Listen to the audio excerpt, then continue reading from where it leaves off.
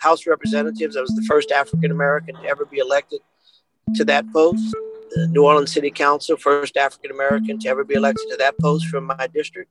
And the State Senate, District 7, first African American to ever be elected to the seat that I currently hold, which represents Orleans, Jefferson, and Plaquemines parishes.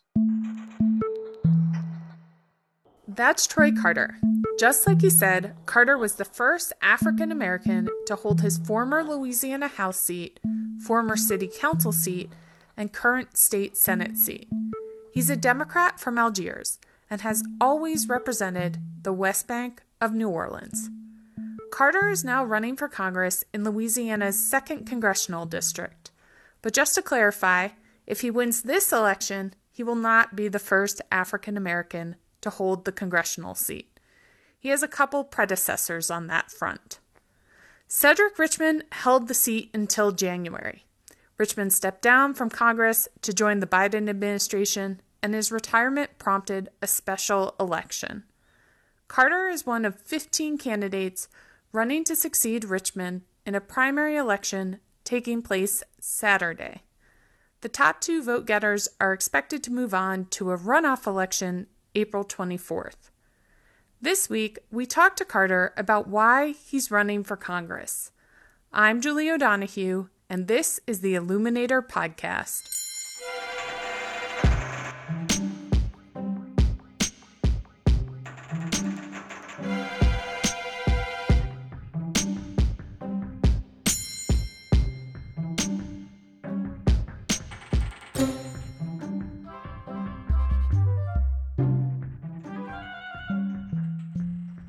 As I said earlier, Carter grew up in Algiers. He's the youngest of 6 kids, and his parents divorced when he was very young. My mother raised 6 of us by herself. She went back to school, got an undergraduate degree and master's degree, and spent the next 35, 40 years in the classroom as a school teacher. And I think that's where I got my beginnings, watching the struggles and the overcoming of adversity of a single mother who raised 6 kids and refused to be a statistic. Carter was first elected to public office in 1991 when he was in his late 20s.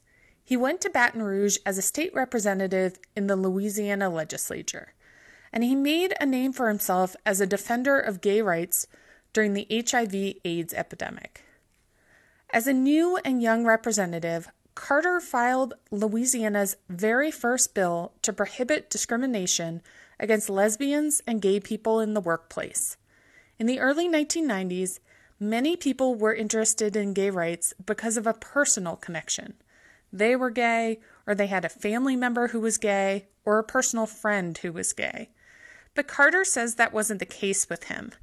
He says he just felt like he understood what it was like to be marginalized.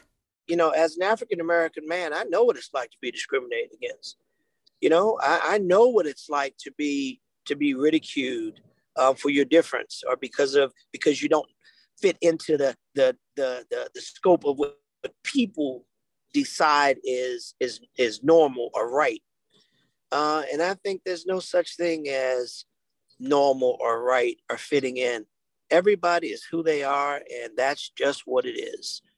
That gay rights bill that Carter first filed ended up dying on the House floor.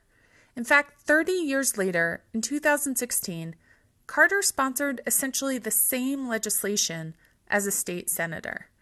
The only major difference was he added protections for transgender people. Here he is arguing for that bill in the Capitol 5 years ago. I've got 2 sons. I love them both. At some point, they're going to make me a grandfather. I don't know what the good Lord will bless me with, but I do know that it'll be my grandchildren. And if they happen to be gay, lesbian, or transgender, I'd want them to be able to go into the workplace and apply for a job and be judged purely on their capabilities, purely on the training and the education that they've obtained to do the job, and not based on one's perception of their sexuality. This updated version of Carter's bill died as well. In fact, Louisiana lawmakers never voted to extend workplace protections to the LGBTQ community until the issue was essentially moot. The U.S. Supreme Court ruled in 2020 that employers cannot, for the most part, discriminate against LGBTQ people. The justices provided the same sort of protections Carter had been seeking in his legislation. But in the interim years, Carter did pass some pro-LGBT measures as a member of the New Orleans City Council. He helped create a domestic partnership provision for city workers, which helped couples access each other's benefits before same-sex marriage became legal. He also helped get protections for transgender people added to the city charter of New Orleans. And in general, he helped beat back some bad legislation filed at the state level. In the 1990s, there was a lot of panic around HIV and AIDS. It spurred homophobic proposals, including a bill that would have called for people with HIV or AIDS in Louisiana to be branded with a special tattoo. LGBTQ advocates say Carter was always an ally, even decades ago, when it wasn't so popular. Several of them have endorsed him and agreed to do campaign spots ahead of this weekend's election. Here's Larry Bagneris, a prominent New Orleans gay activist, speaking in a recent campaign video.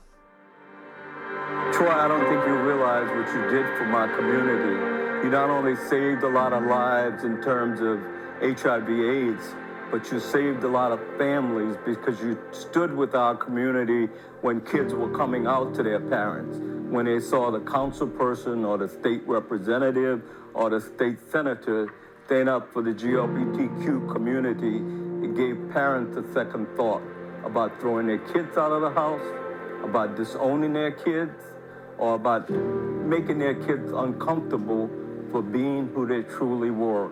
For that, I will always respect and love you. During his 30 years in public life, Carter has also been a stalwart for gun restrictions.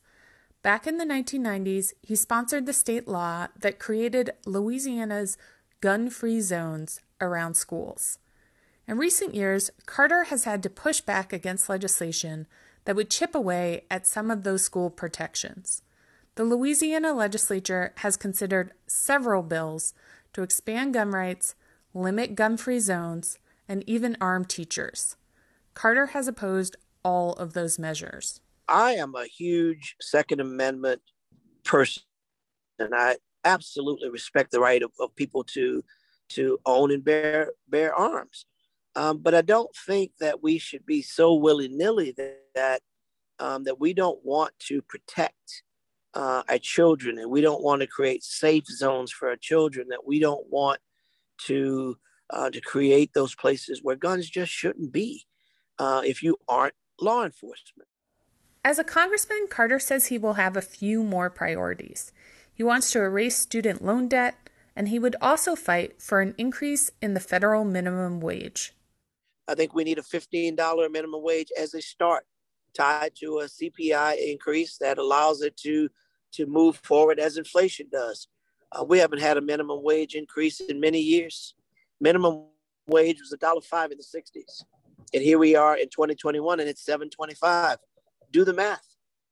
Incrementally, that's pennies a year. Yet the price of rice, the price of eggs, the price of bread, the price of milk, childcare, and education and housing have all exponentially increased. We can do better. The American people deserve better. So we need a real living wage. Another major issue for the 2nd Congressional District is what to do about Cancer Alley. Cancer Alley, for those who don't know, is a stretch of communities between New Orleans and Baton Rouge that is surrounded by large industrial plants. It's called Cancer Alley because of the extremely high rates of cancer and other diseases among its residents. The sickness is blamed on pollution from the surrounding industrial sites. Carter says more needs to be done to protect these residents. The 2nd Congressional District, as you know, has a great deal of petrochemical plants up and down the river, and people are unfortunately being forced to die for their jobs. And people should not have to die for their jobs. we should be able to work with a framework of managing the two, making sure that we have adequate regulation to make sure that we have early warning, that we have monitors, third-party independent monitors that are embedded in these plants to make sure that we are providing an environment for the community while enjoying the economic benefit that they bring. Many other congressional candidates share Carter's talking points on Cancer Alley and the minimum wage and gun restrictions and LGBT rights. The 2nd Congressional District is overwhelmingly Democratic and African American, so several of its candidates have similar left-leaning political views. Where Carter believes he stands out is his temperament. He works well with other elected officials, including people he doesn't agree with politically. This is why, Carter says, he has earned endorsements from Cedric Richmond, New Orleans City Council member Helena Moreno, former Congressman and current state senator Cleo Fields, and even Republicans, like Jefferson Parish President Cynthia Lee Shang. He says he is willing to work with anyone. Steve Scalise and I have been friends for a very long time. We don't agree on a lot of things, and we don't have to, but we have to work together. Relationships in the legislature matter. Relationships matter. I've seen bad legislation pass because people like the author. I've seen good legislation fail because they don't like the author.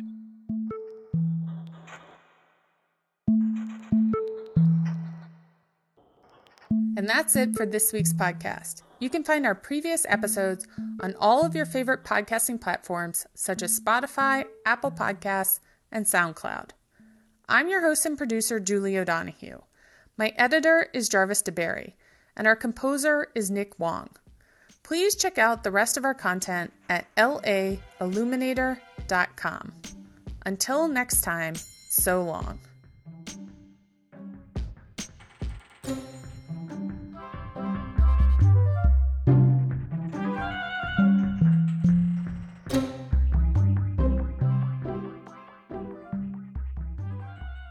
By the way, Carter may have sponsored the gun-free zone state law, but he's also a gun owner.